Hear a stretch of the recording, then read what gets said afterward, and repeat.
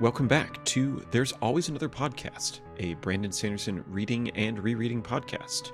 I'm Justin, and today we have something a bit different as I am joined by past Sam and past Caleb. We've got one more interlude episode here before we go on to our next book, and we wanted to take a look back at our first-time readers as they attempted to predict what was going to happen in these books.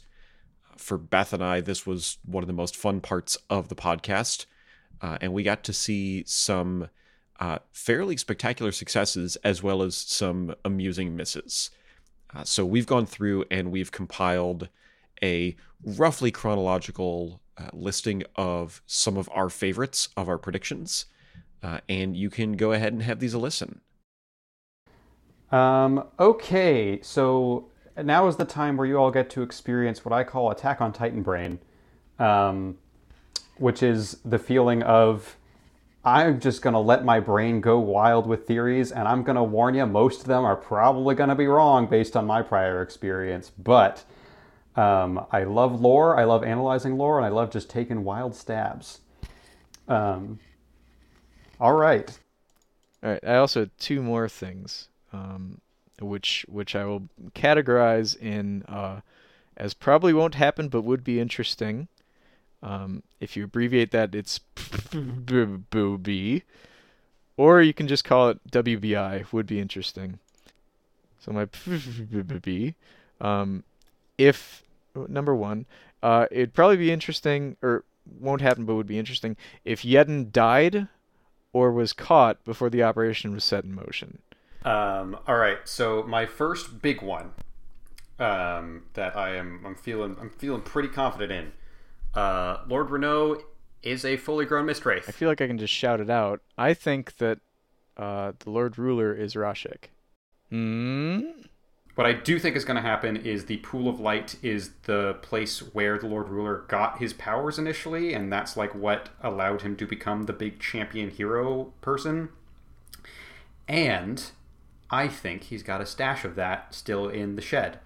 I think, thinking about why is this building inside of another building, I am theorizing that Luthadel was actually built entirely around this little thing, whatever it is. I'm guessing it's the Pool of Light, and I'm guessing that gives it his powers, but I think the foundation of the city itself has to do with whatever's in that little tiny building. Okay, next theory has absolutely nothing to do with what happened in this chapter, aside from the stakes are being raised.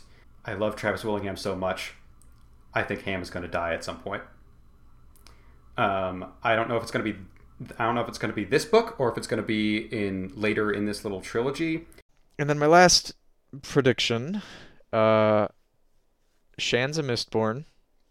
She's going to hear about Vin being a traitor, which I think she already suspects.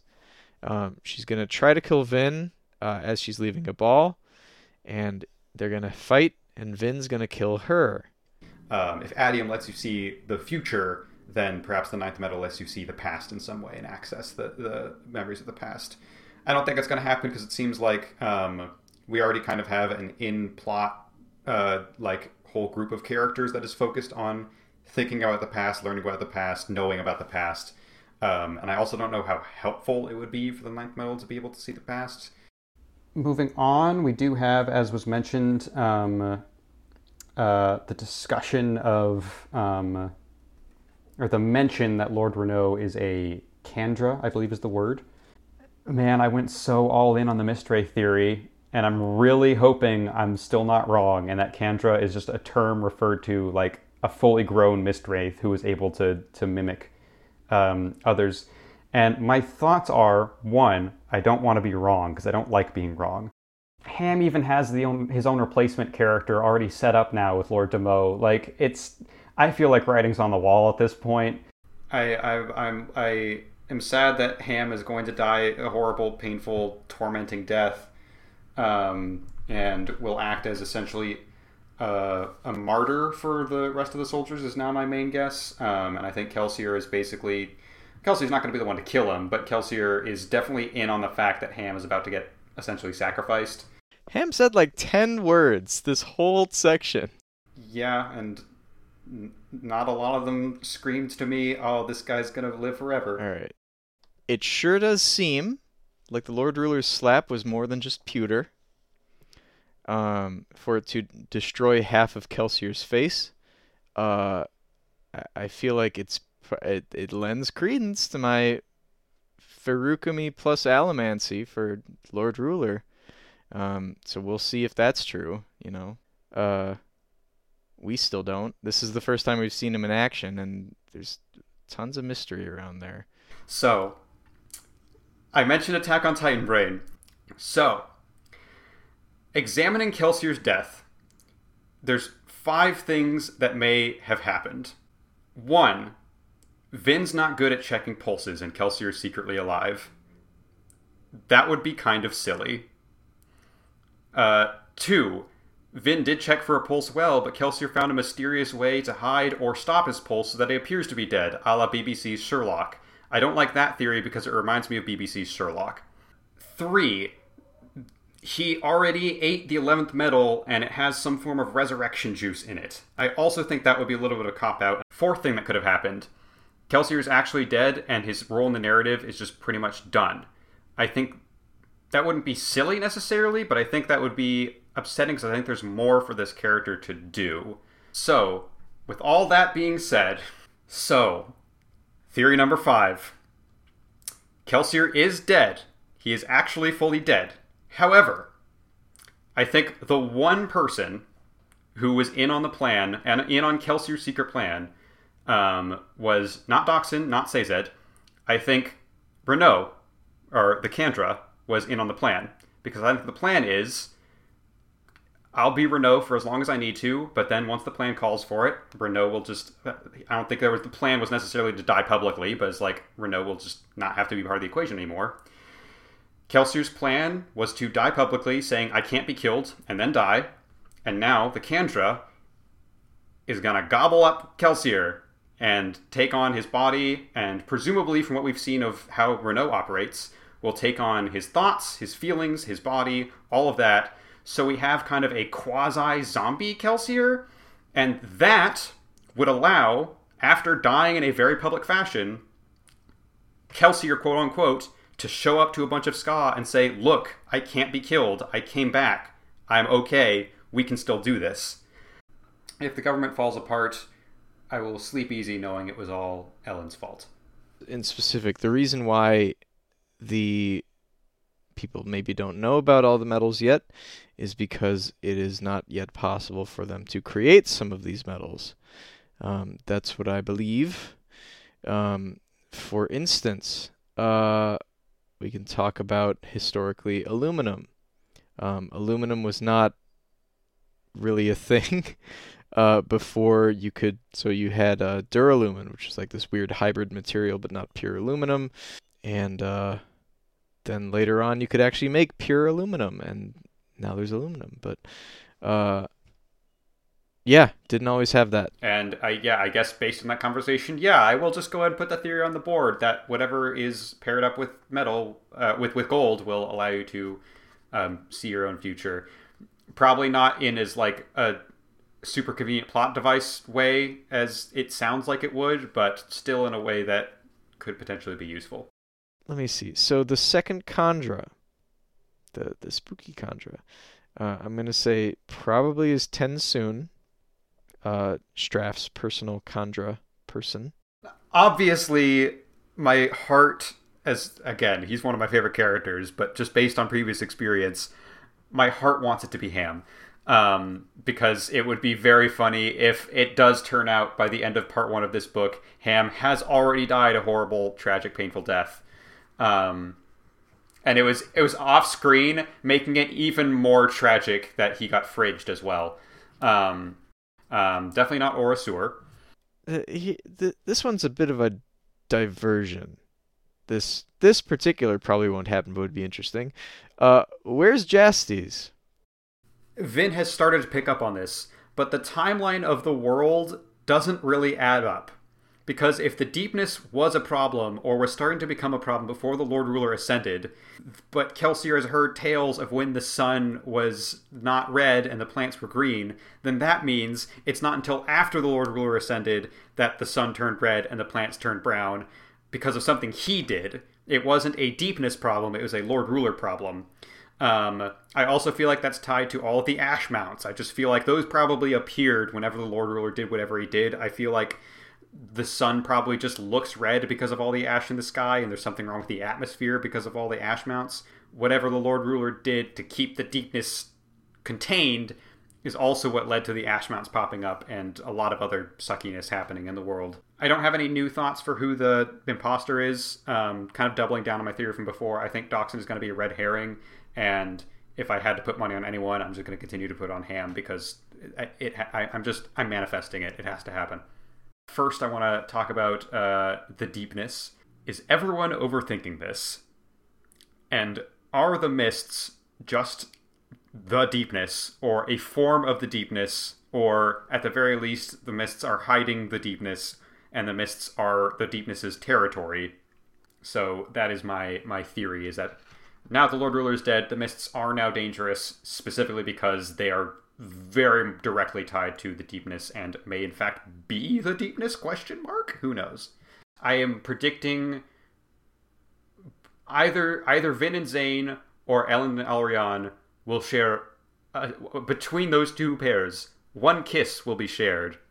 Ham dying is no longer a theory, but it is a hope, not because I want Ham dead, but just because I will feel justified if he dies.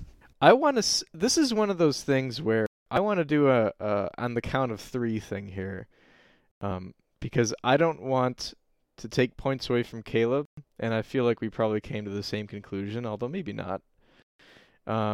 So I'll throw this out there. Here, we'll give it a try. We'll take an experiment, see if it works out. Caleb, we're doing it live. Caleb, on the count of 3, who sent the assassins? Ready? 1, 2, 3, Penrod. Unless it's like, I don't know, maybe we haven't gotten any other descriptions of any other animals. I was thinking like someone else is pulling an Orasur strategy, and it could even be an animal, but someone we've never thought to think about before. But we haven't gotten any descriptions of anything like that, so I don't think it's that. Let's see. Set will leave Luthadel. He's either going to head back to Haverfrex or he's going to hit Straff in one kind of final strike. But I kind of feel like he might just head home. Like, this was pretty humiliating for him. In the near-ish future, Sazed is definitely going to die. Like I said, he's been putting up all the red flags. I have to guess that Ham dies out of principle. It's weird that we've heard so many characters confirm this, including Straff's own child. I think that what's going to happen is what Club says, what I think Ham says, what Zane says, is that Straff's going to feint to withdraw, Kolos are going to attack, and then Straff's going to move in. It would be weird if everyone was wrong. I keep going back to why is Credit Shaw important, and I think I'm going to double down on a theory that is similar to one I had in Final Empire. And it doesn't quite make sense yet. I don't know what the thing is. But I'm still guessing the powers of the Well of Ascension, and perhaps the Well of Ascension itself, has been moved to Credit Shaw. And there's something really important about that shack. And then this is like a hope. I hope Brandon is cool enough to do this. Maybe he's saving in his back pocket. I don't know. I would really like Sazed to fight a Kolos and kill it. I have a really, really good feeling that all of the writings Sazed has been compiling are going to end up as epigraphs. My initial thought was that'll be an Era 2 thing. But the texts are specifically about Hero of Ages, and I don't know if the Hero of Ages prophecy is going to be all that important in Era 2. And now that Sazed is putting up a bunch of death flags and is probably about to die, it would be a very bittersweet thing to have the Book 3 epigraphs be all of Sazed's writings. Ellen's going to be a de facto king when he gets back. because everybody respects him, and he's like learning more and more about what it is to be a king as he's out. So he'll return a hero of sorts. Let me see. One day Spook will be powerful like Vin. There's way too much, I don't know, like Vin or just powerful, but there's way too much signaling here for that to not come true. Either that or he's gonna become like a Syndrome-esque bad guy. I don't really see that happening. My guess is Sazed will die. Because he has all the death flags flying, and also Vin is coming from the north, and Sazed is at one of the southern gates. He's one of the furthest away from her as she's coming into the battle. So if she is coming just in the nick of time, I think she will be able to help sway the tides of battle, but she will be very far away from Sazed, and so I imagine she finds out where she is, and she's like sprinting and pewter dragging through the battle trying to get to him, and it's too late by the time she gets there. If God has any mercy on me, Ham will also die in the battle, but I don't have much faith in that at this point. Hey, this right here is Sazed's writings. Let's talk about Sazed's writings. Can we talk about Sazed's writings, please? Sam, I've been dying to talk about Sazed's writings with you all day, okay? Alendi's tall. This joke keeps coming up over and over and over again. Every day we're bringing up Alendi on the podcast. Alendi's tall, Alendi's tall. I look at the Instagram, this whole box is memes of Alendi being tall. So I myself, I gotta double check this thing. I gotta go up to Sazed's writings, gotta find the meme in the goddamn text, otherwise the internet's never gonna get it, the meme's never gonna catch on. So I go up to Sazed's writings, and what do I find out, Sam? What do I find out? There is no point where Sazed says Alendi is tall. The meme does not exist, okay? So I decided, oh shit, buddy, I gotta dig a little deeper. There's no point where Alendi is tall? You gotta be kidding me. I got boxes full of Alendi being tall. Alright, so I start marching my way down to Quan and his epigraphs, and I knock on his door, and I go, Quan, I gotta talk to you about Alendi. And when I open the door, what do I find? There's not a single goddamn detail that lines up. There is no consistency in the text. Sam, half the details in Sazed's writings have been made up. This entire subplot is a goddamn ghost town.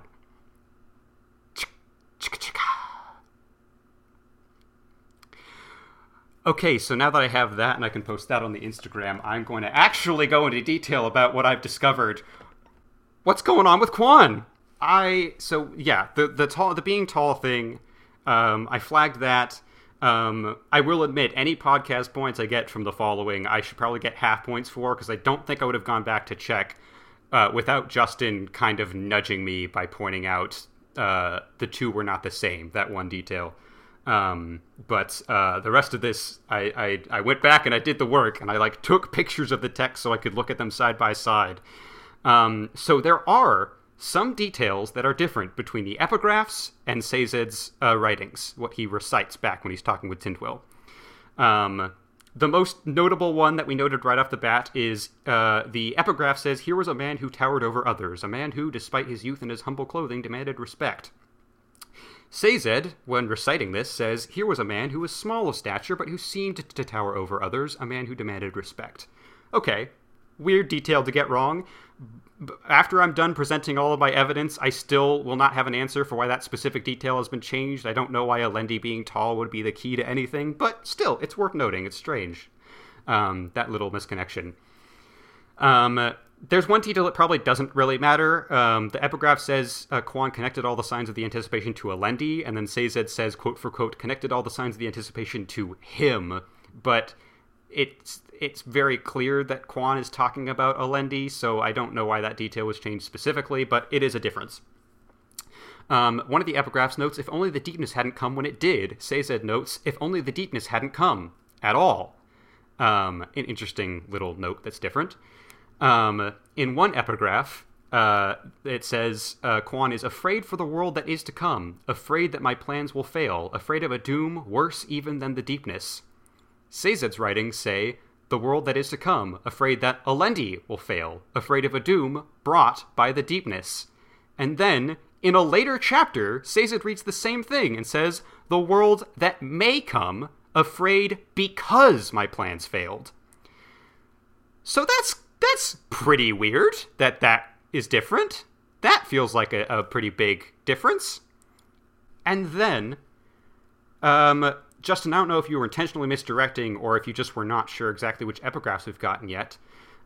Sazed notes that I doubt Alendi would give up the power for everyone else. We did get an epigraph saying that Quan has, I have no doubt that Alendi will give up the power for himself for the presumed greater good. It changes from, I have no doubt that this will happen to, I doubt that this will happen. At this point, I would like to draw everyone's attention to the opening line of the entire book. Let me make sure I get it word for word, because I have to make sure I'm not accidentally saying any details that are wrong. I write these words in steel. For anything not set in metal cannot be trusted. Quan wrote this, and there's a reason he started with this, because I think Quan knows there are people out there who are really good at perhaps messing with texts that have been written down, either magically or they can forge really well. Someone is really good at messing with texts that have not been carved down in stone.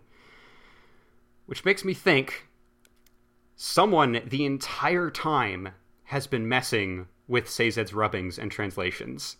And someone was waiting for Sazed not to memorize the engraving with his copper mines, but to memorize the text after it had been doctored. And now that's the only record Sazed has, is a false version of what Quan wrote down. So, that seems like a big deal, huh? This is a swinging for the fences. So I'm going to swing for the fences. Here's my questions that I came up with that I address. Why does the Mist Spirit want Ellen dead? Which is kind of from the last section, but I'm answering it now. What happens when Ellen and Spook get back? Where the fuck are the Inquisitors? What's the next book going to be about? And then epigraphs, the fuck. Let's go into it. So, the Mist Spirit wants Ellen dead because, stay tuned, when Ellen and Spook get back, everything will be better for a time. Ellen will, in fact, be a de facto king, which is obvious because Vin made Jannarl and others swear loyalty. The Inquisitors, please hold. That's it. You'll all see. I'm leaving a silent prediction. No. Alright, so epigraphs. Here's the fuck. So what do we know? The epigraphs are being changed, in some places significantly. The Hero of Ages fit Alendi to a T, and they're being modified now to fit Vin to a T. And they're also being modified to kind of minimize Quan's warnings about the well. Saying, like, she must not reach the well, he must not, blah, blah, blah. That section was very obsequiously removed by somebody. And we also know that Vin believes the well is in Luthadel, even though it's a large hole in the ground. So, what's the fucking point of this bloviating nonsense at the start of every chapter? I pictured the well as a literal well, one where you drink ghosty water and become great or whatever. Here's my swing. The well didn't store allomancy. It stored a thing. A bad thing. And that thing is what's been changing the rubbings. Thus, why Alendi said that the deepness had an intelligence in his epigraphs from the last book. Quan realized a little too late that Alendi was too good of a person. He'd be duped into this thing and giving it its way. And that's why Quan still likes Alendi, but wants him dead. Let's see. The Hero of Ages... Alendi was the Hero of Ages. Vin is the Hero of Ages. The Hero of Ages is just a person who's strong enough to release it, not someone who will lead the world in a kumbaya drum circle. That's its job, and it's bad at it. So, where does that leave the deepness and the adium? The well wasn't moved, but what was in it was. Rashek, the Lord Ruler, took this thing prisoner, moved it to Luthadel, and the adium's gone. We know that, because Rashek was using the adium. I think I predicted this, like, a while ago. He's using the adium to kind of keep it suppressed. Maybe to keep it asleep. And the deepness returning is this thing waking up because there's no more adium going to it. The bronze pulses are because this thing is allomantic. Pulses don't lead her to the well, but to what was in it. The Kolos and the Kanja are the spawn of this thing that was formerly in the well. Where does that leave Allomancy? How did it come out of the Ascension? In exchange for quote-unquote setting it free, Rashek obtained powers from it. Rashek did not do exactly what Quan wanted. He took the power for himself by capturing the thing in the well instead of killing it or leaving it alone. How is it hereditary? I don't know. I'm really hoping Rashek didn't fuck it, but that might have happened. I don't know. Alright, so, how did Quan know that the well holds this spooky thing? And how do we not know? Because Quan read holy books that were extirpated by the Lord Ruler. They were destroyed. Sazed, religious scholar though he may be, he's got, whatchamacallit? Oral histories. He's got oral histories, but he doesn't have the stuff. He's just got what people remember of the stuff. So he's got the epigraphs, and that's it. Doesn't have the actual texts because they were destroyed. Possibly to keep people from learning about this thing. Interesting. I just realized that and didn't write it down. Where are the Inquisitors? Because they have the original unmodified epigraph and know the truth about what is or was in the well, and we know that an Inquisitor, maybe not Marsh, who knows, was poking around Creditshaw. They might not know where the thing is, but they probably know it's in Creditshaw. Do they want to release it? Do they want to kill it? They were the stewards of it, so presumably they just want to make sure it won't destroy the world. Why does the Mist Spirit want Elend dead? And it modified the rubbings, I'm assuming, or possessed someone to make them do it. Given the existence of the Mist Spirit itself, I'm going with the former, that it did itself. Therefore, it wants Elend dead because Elend would tell Vin to not release it. It attacks voices of reason. So, how did no one in the Final Empire notice, know about, or guess that the well held this creature for 1,000 years? Because they had atium. Wealth makes people turn a blind eye to obvious things. The Ska didn't even know about allomancy, so they wouldn't have known. They don't know the byproduct of this thing exists, so they wouldn't know the thing exists. And I believe that the next book is going to be about defeating the thing Vin releases. So I feel like what might be endgame of this book is Mist Spirit starts really fucking shit up. That's the sense of urgency, because my main question was like, what's the sense of urgency now? The armies are gone. There is the Mist Spirit, which is scary, but like urgency is no longer. I don't feel that as much because all the armies are gone. But the Mist Spirit can cause urgency by fucking shit up, by wounding Elend and perhaps almost killing him. That will motivate Vin to be like, I gotta find the well right now. The Colossus can't fix this. I can't fix this on my own. I gotta get something else. Is going to get the power, use it to defeat the Mist Spirit, or at least suppress it again like the Lord Ruler did. And then that will be where she has to make the choice to keep it for herself or disperse it. And I still think she is going to disperse it, because I think that is going to cause a massive, massive problem that Quan was worried about, and that will be our main baddie for part 3. I've had a lot of thoughts about the past 2 books, and I've kind of become born again in regards to a very specific aspect of the plot.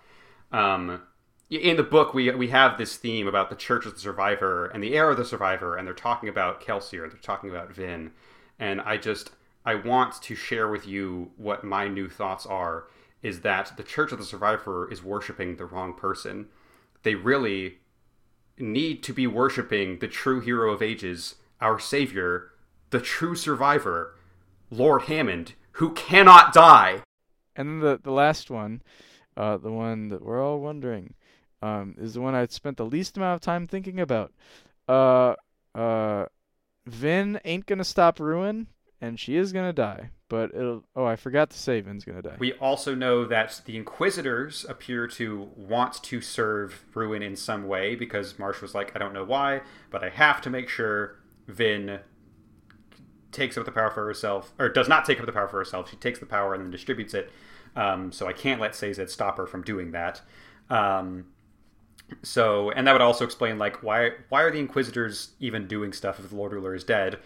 Maybe they were never actually really serving the Lord Ruler, or in some regard, they kind of have been serving 2 masters all along. So the question is, why would all those things be in common? The Inquisitors have a bunch of spikes in them. Zane also had a spike in him. So it seems like if you have spikes in you, you might hear the voice of Ruin and feel compelled to do what he wants. I find myself in the same position as Straff Venture, and in almost all cases, I never want to be in that sort of position. But the specific position I'm talking about is, I am not sure if it is the scent of victory I smell on the horizon, or if I am simply smelling my own copium over and over. But I find myself once more wanting to talk about Quan again. No. Because here's the thing. The thing about the prophecy is I don't think Ruin just created the prophecy. I think it came from somewhere. And the title of the book is The Hero of Ages, so it's got to come from somewhere. So I found myself wondering, what do we actually know about the Hero of Ages prophecy? Well, we can't trust a lot of things. We can't trust a lot of things that were written down. But what we can, hopefully, trust is what Quan has to say about them. So I once more, again, went through every single Well of Ascension epigraph and wrote down every single thing I could find about the Hero of Ages prophecy. It could be none of this matters, but I did it. And I went back and I wrote it all down.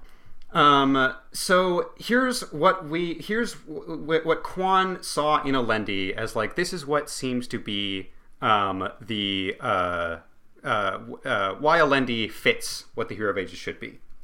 Hero of Ages is probably tall. We don't know. That was the first thing that Alendi found out. It's probably tall. So, born of a humble family, yet married the daughter of a king. Traded words with the finest of philosophers and had an impressive memory, but was not argumentative. The terrorists rejected him, though he came to lead them. He commanded kings, though he sought no empire. He fathered no children, yet all the land became his progeny. Always claimed he was no warrior, yet he came to fight as well as any man. A force of leadership that fate itself seemed to support. He left ruin in his wake. That was interesting. It's not capitalized, but it does say he left ruin in his wake, which I just thought was a fun little detail. Created kingdoms and destroyed them as he made the world anew. He had a birthmark on his arm. His hair turned gray at 25. The way he spoke, the way he treated people, the way he ruled. Now, looking over all of that, a couple of them seem to fit with Elend in terms of talks with philosophers and can talk with people. He's not super argumentative. Commanding kings, claimed he was no warrior. We actually get in in this chapter, Elend was never meant to, he was not born a warrior. So it does seem like things are sort of pointed in Elend's direction. And I do think, again, the storyline will revolve around other people starting to think Elend is the Hero of Ages. I think that's going to be an actual plot point. But I don't think Elend is the Hero of Ages. There is one person that I think a lot of those descriptions describe a little bit better. And once more, it could just be copium. Sazed does fit quite a few of those descriptions. So my big grand slam called shot is, I think Sazed might be our Hero of Ages. Looking over things just a little bit more, Sazed is tall, towers over others. I don't know if that's the case, but I do believe he's been referred to as tall a couple of times. Born of a humble family, probably true. We don't know much about Sazed's family. We just know about the terrorist people in general. Married the daughter of a king. Not great. Doesn't quite fit with what we know about Sazed. I did have the thought of that could end up being some much ado about nothing nonsense of he doesn't get married to the daughter of a king or the child of a king, because again, the gender is iffy in the old text. He technically marries the daughter or the son of a king to someone else. He performs the act of marriage. So technically, you could say that he fulfills that aspect of it. Trades words with the finest of philosophers, had an impressive memory, was not argumentative. All fits with Sazed. One very important one, the terrorists rejected him, though he came to lead them. He's not leading them yet, but oh boy, it's been repeated several times. The terrorists really don't like Sazed that much.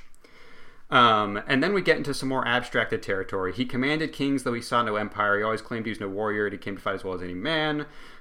Created kingdoms and destroyed them. Now, Elend is off taking over things town by town, helping people fight. But sure seems like Sazed is pulling a lot of weight by being the chief ambassador And in a way, you could say he is destroying kingdoms by taking them over for the Empire. He is the one commanding kings. That all seems to fit as well. We also know Sazed sure isn't going to be fathering any children. So that definitely fits. I actually looked back all the way in Final Empire to see what color Sazed's hair is, and I don't know if we ever get that official description. I don't know if his hair is white. I don't think that's ever been confirmed or said at all. I don't know if he has a birthmark on his arm. Looking over everything. Justin and Beth, as baseball fans, you can let me know. I understand when batters are early in their career, the numbers could get messed with. But a 4.11 batting average is pretty damn good, am I right? Numerically, I get that the prophecy is every single thing is supposed to be fulfilled, but numerically, at this point in the book, Sazed is fulfilling about 0.411%. No, 41.1%. That would be way less. It was 0.411%.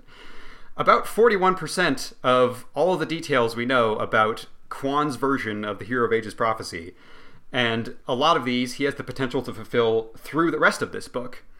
So, yeah, I think we might be hearing about Sazed when we're reading these epigraphs. And looking back to that Chapter 3 epigraph once more, there is a very specific detail about how it's written. In some ways, having such power was too overwhelming.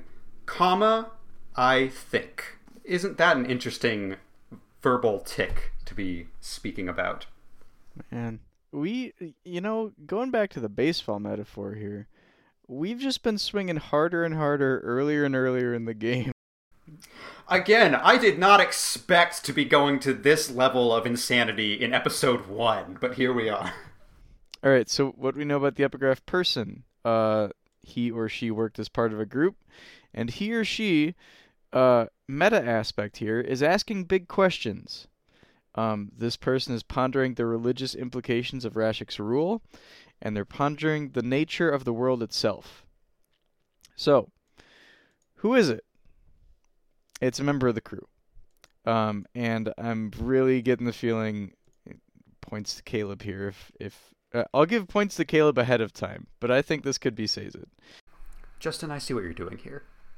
I understand that you want to instill doubts in the true believers out there. I don't have a lot of new evidence this time around as to why the epigraph writer is Sazed, aside from what Sam pointed out of him being focused on religion and how the Lord of Good presented himself as a religious figure. But I did go back again to some of the old lore that we've gotten. And now this time, I'm drawing from information that was not forged in steel. This is from writings that Tyndall found. So it's a little less trustworthy, but I still think it's interesting to point out that we do get a little thing about the Hero of Ages prophecy saying that the Hero of Ages shall not be a man, but a force. No nation may claim him, no woman shall keep him, and no king may slay him. He shall belong to none, not even himself. Now, we noted at the time that it was dehumanizing and uncomfortable that Sazed said this about himself, but Sazed has gone on record saying, I'm not really a man. I don't consider myself a man. So Hero of Ages shall not be a man. That sort of checks out. No woman shall keep him. The one woman who might have sure isn't keeping him now. The rest of it, I feel like kind of align. Look, I'm salty about Tindwell dying, and I have to cope with it by joking about it. That's how it goes. That checks out, and then we also get, he shall defend their ways, yet shall violate them. Again, kind of aligning with Sazed as being a terraceman who sort of keeps to their ways, but also is a bit of a rebel. He will be their savior, yet they shall call him heretic. He certainly has been called something akin to heretic by the Terrace people. And his name shall be Discord, yet they shall love him for it. Discord is capitalized. And if Sazed is the epigraph writer, he essentially is fulfilling the function of a chat room. So him being Discord also checks out. I'm going insane. I've covered this. And let's see. I'll toss one in. I'll toss one in off the top of the dome here. Fadrex City does not have the Atium. The interesting thing is that Reen came back, and for a while, Reen was speaking like Reen always has, of just being this voice of anxiety and don't trust anyone, don't be like that. So there's all of that. And then there's one strange moment where everyone's kind of talking about the caches, and then Reen whispers, the Adium. And Vin goes, yes, the Adium. That's what I wanted to talk about. Which is not really how Reen usually operates. He doesn't usually, like, contribute to the plan. Which is kind of weird. It's a little weird that Reen spoke up about that. So, I'm a little bit nervous that might not be Reen. We've certainly met one other being that can just speak voices in your head. And I think Ruin might be pulling a couple strings that we didn't even know about. I'll truncate my shitpost. 16%. That's 4 of 25. We already went over that. 25 is a number that is one more than 24, and 4 is one more than 3. 24 is the number of hours in a day. Scadrial is Earth except where otherwise noted. So they probably have a 24-hour day. And as we all know, 3 is a magic number. Yes, it is. It's a magic number. That means that every 25 hours, that's right, every 25 hours the mists get worse, and every 4 hours the ash gets worse, like clockwork. In short, I have no fucking clue.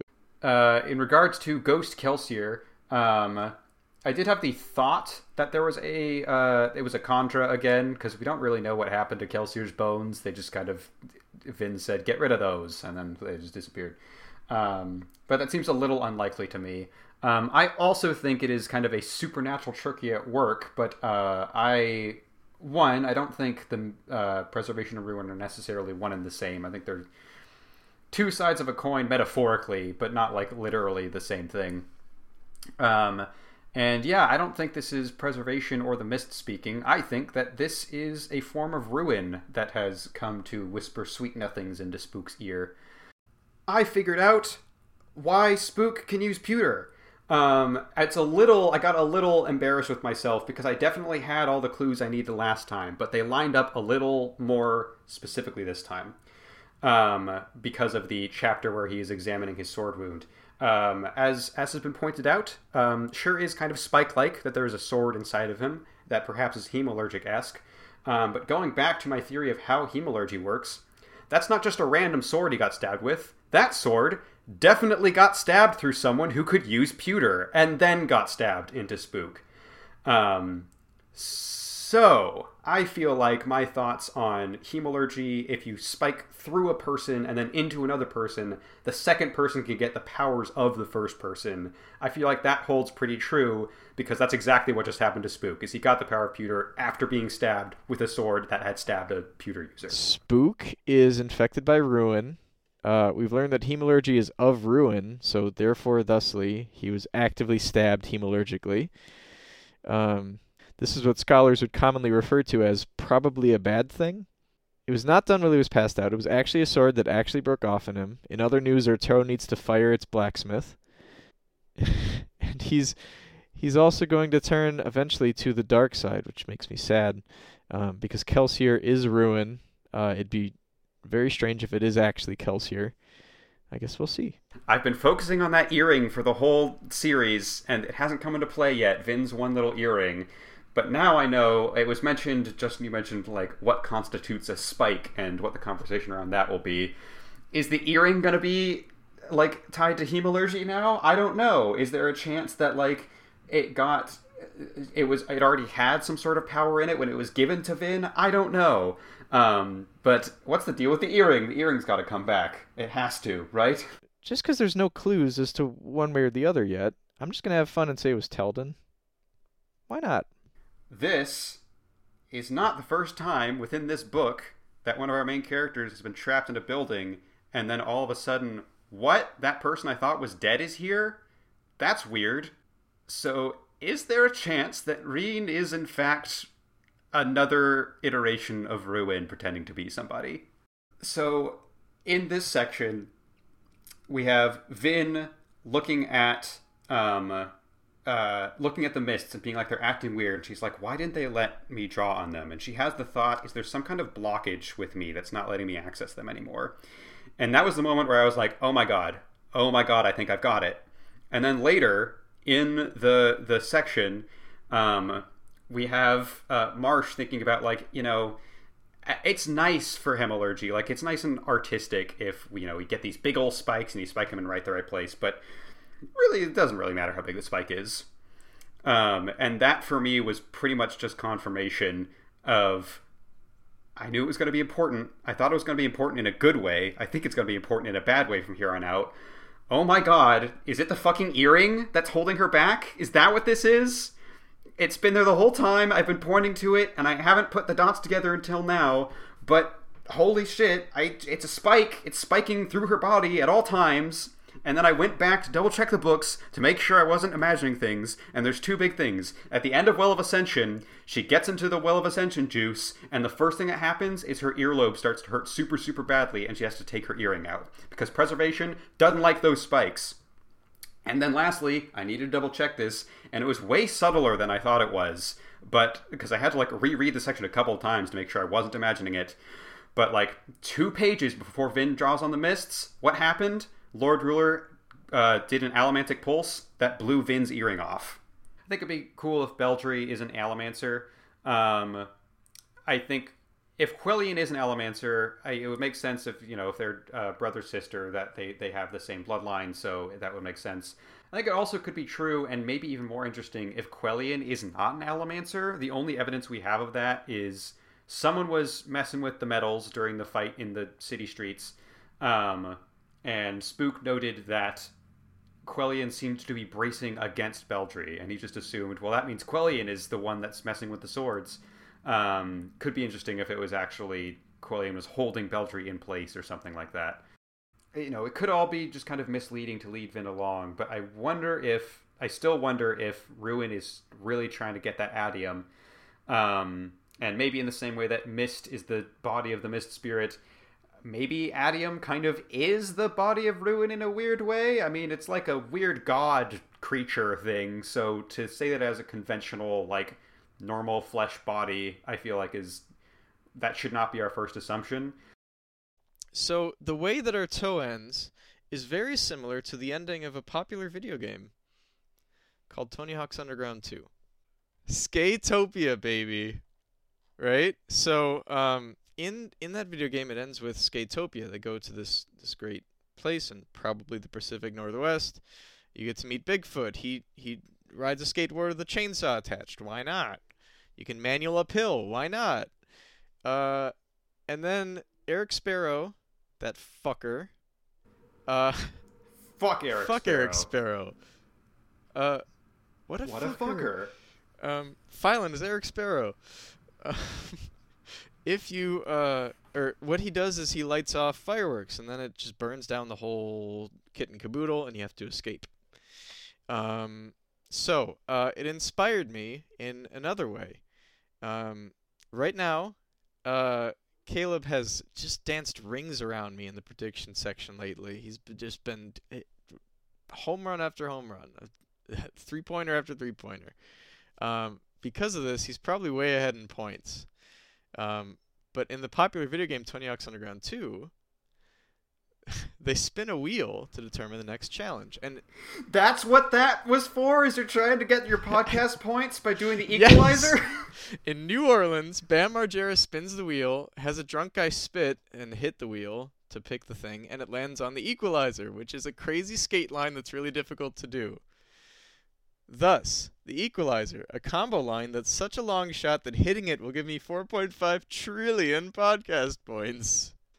So one point that I think we've diverged on, I would say correct me if I'm wrong, but if you correct me, then the whole thing is gonna fall like a house of cards. So I'm just gonna say it.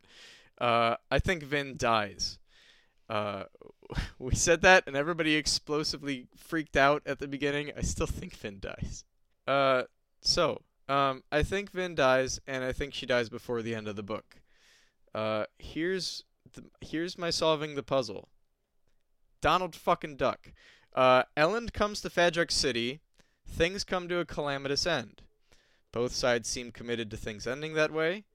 I think it'll conclude with Yeoman dead, Vin rescued, Elend questioning his goodness, continuing to, and Kolos running roughshod through the streets. We'll probably say goodbye to Human in an initial assault, because I think he's kind of run his course. He showed us what Kolos are. Great. you know what they are. Vin and Elend are gonna then head somewhere to fight Ruin mano a mano, possibly the location of his body, which I think is in an ash mount. Ruin keeps pointing north. Not Ruin. Fucking Preservation. Mist Spirit Boy pointed northeast, which is Calling, maybe? Where's the compass rose? I don't know. I think. Anyway, it's an ash mount. It's in an ash mount. At roughly the same time, the rest of the crew is going to figure out where the body is too. Possibly because Tensoon, this is what he has to impart, is he knows where the body is. There's something he knows that he needs to tell Vin that he hasn't told anybody. Maybe it's where Ruin's body is. He's looking for his body. I would say that the people who get to the body, which I think will at least be Vin, Elend, and Sazed, will get there at around the same time as everybody's favorite inky boy, Marsh. I think Marsh, Vin, and Elend are going to fight. I think at that point, Marsh is going to kill Vin. And I think that's going to snap him out of his reverie long enough to kill himself. Meanwhile, Sazed will witness all of this and realize that he has to become the hero of ages, possibly by taking Ruin's body, which is thus the I am unfortunately. Unfortunate because his friend just died, and he thought Vin was going to be the hero of ages. But she's dead, so he has to be it. Let's see. Sazed does something to banish Ruin, possibly just destroy Ruin's body after using it to reverse the fucking up of the world he caused. I think this will also open Sazed's eyes to the importance of religion, because what is religion but a set of instructions for how to run a society? He'll kind of use the tenets of the religions that he pulls together, just all the little bits, Larstaism, whatever, pull it all in, because all of it in a patchwork creates kind of a utopian vision of the world. Bam, spark the conclusion. The world didn't end, but gosh, did it ever come close. Many people died in horrifying ways, and yet the terrorist people are just fine somehow. So, to recap what just happened, we're at about the 15th hole. Whatever. It's like a 5-iron to the green, 5-iron. I pulled out a fucking driver, okay? I'm going for the 18th hole. If I get the 18th in 3 strokes, then that's 15, 16, 17, and 18 in a total of 3 strokes. Okay? That's how golf works. Because I was talking last episode about how Hathsin has to be important. It seems like it's thematically important. And my guess was that's where the body is being hidden. And then I was like, oh, no, it's not that. It's actually the homeland. But then I remembered sometimes a thing can be 2 things. So I still don't know if Atium is Ruin's body or if it's just important for a different reason. I think there's so little book left that it's probably going to have to start converging important things together. So I think I am going to kind of stick with my theory that Atium in some form forms Ruin's body. I don't know why or how that works, but that's just kind of my guess. And then I do also remember most of the time, Justin, when you throw theory making to me and Sam, you just kind of let us go at it. But there is one important time where you asked, do you guys have any ideas what the trust is? I feel like the trust might in fact be Ruin's body and or the Atium cache. I went back to look. It's in the Trust Warren. It is covered by a massive steel disc, and we know Ruin doesn't like steel. So I feel like, especially with the way Khandra talk and the idea of we have this contract, we have the blessings, the idea of calling something the trust, and what that refers to is something that the Lord Ruler has entrusted us to protect. I feel like it all adds up, that it's the showdown's still going to happen in Hathsin because that's where Ruin's body and or the Atium actually secretly is. So that's what I've got. And now, welcome to Sam Got It Wrong, the rant. Every non-Telegraph prediction I've made in this series has been incorrect, without exception. Straff attacked the Assembly, not Penrod. Mists are a good thing, apparently, even though they killed almost all the crops through lack of sunlight. Ruin cannot read your thoughts if you're spiked. My Equalizer is up in flames, to say the least, because Vin killed Marsh, not the other way around, and is now apparently some sort of unkillable demigod. The gunpowder had no payoff at all, was mentioned apparently for no reason. All my deaths were wrong. My only correct guess of a major plot point was Rashik being the Lord Ruler, and I took it back an episode later. So I'm frustrated. I hope you're enjoying it, listener. God damn. And the book is going to end with a flower growing similar to the one in Mare's picture, and the plants will be green again. And most importantly to all of this, the key to all of it, to the entire trilogy, Ham will survive, as he was always meant to. But I did write a review of my Equalizer. I went through beat by beat, and I summarized it as follows. We said that I was aiming for the 18th hole from the 15th tee, and I believe that ball hit the green and had backspin sufficient to create a new hole. So it was a hole-in-one by making a new hole. Bam. Anyway, just blow by blow here. I'll ramble through it. Ellen comes to Fadric City and things come to a calamitous end. Not very true. Concluding with Yeoman dead, he is not. Vin rescued, she was not. Ellen questioning his goodness. This is apparently no longer on the menu after a certain point. Kolos running roughshod through the streets. Kinda. Not in any great amount. We'll say goodbye to Human in the initial assault in a big sad moment. Nope. No sadness for Human. Vin and Ellen head somewhere to fight Ruin mano a mano. Kinda true. Possibly the location of his body. In the end, that was true. Which is in an ash mount. Not correct. At roughly the same time. So there you have it. That was quite a selection, especially in the end of Well of Ascension, beginning of Hero of Ages era. Beth and I, during these recording sessions, have a chat that we maintain, and there was definitely some excitement there.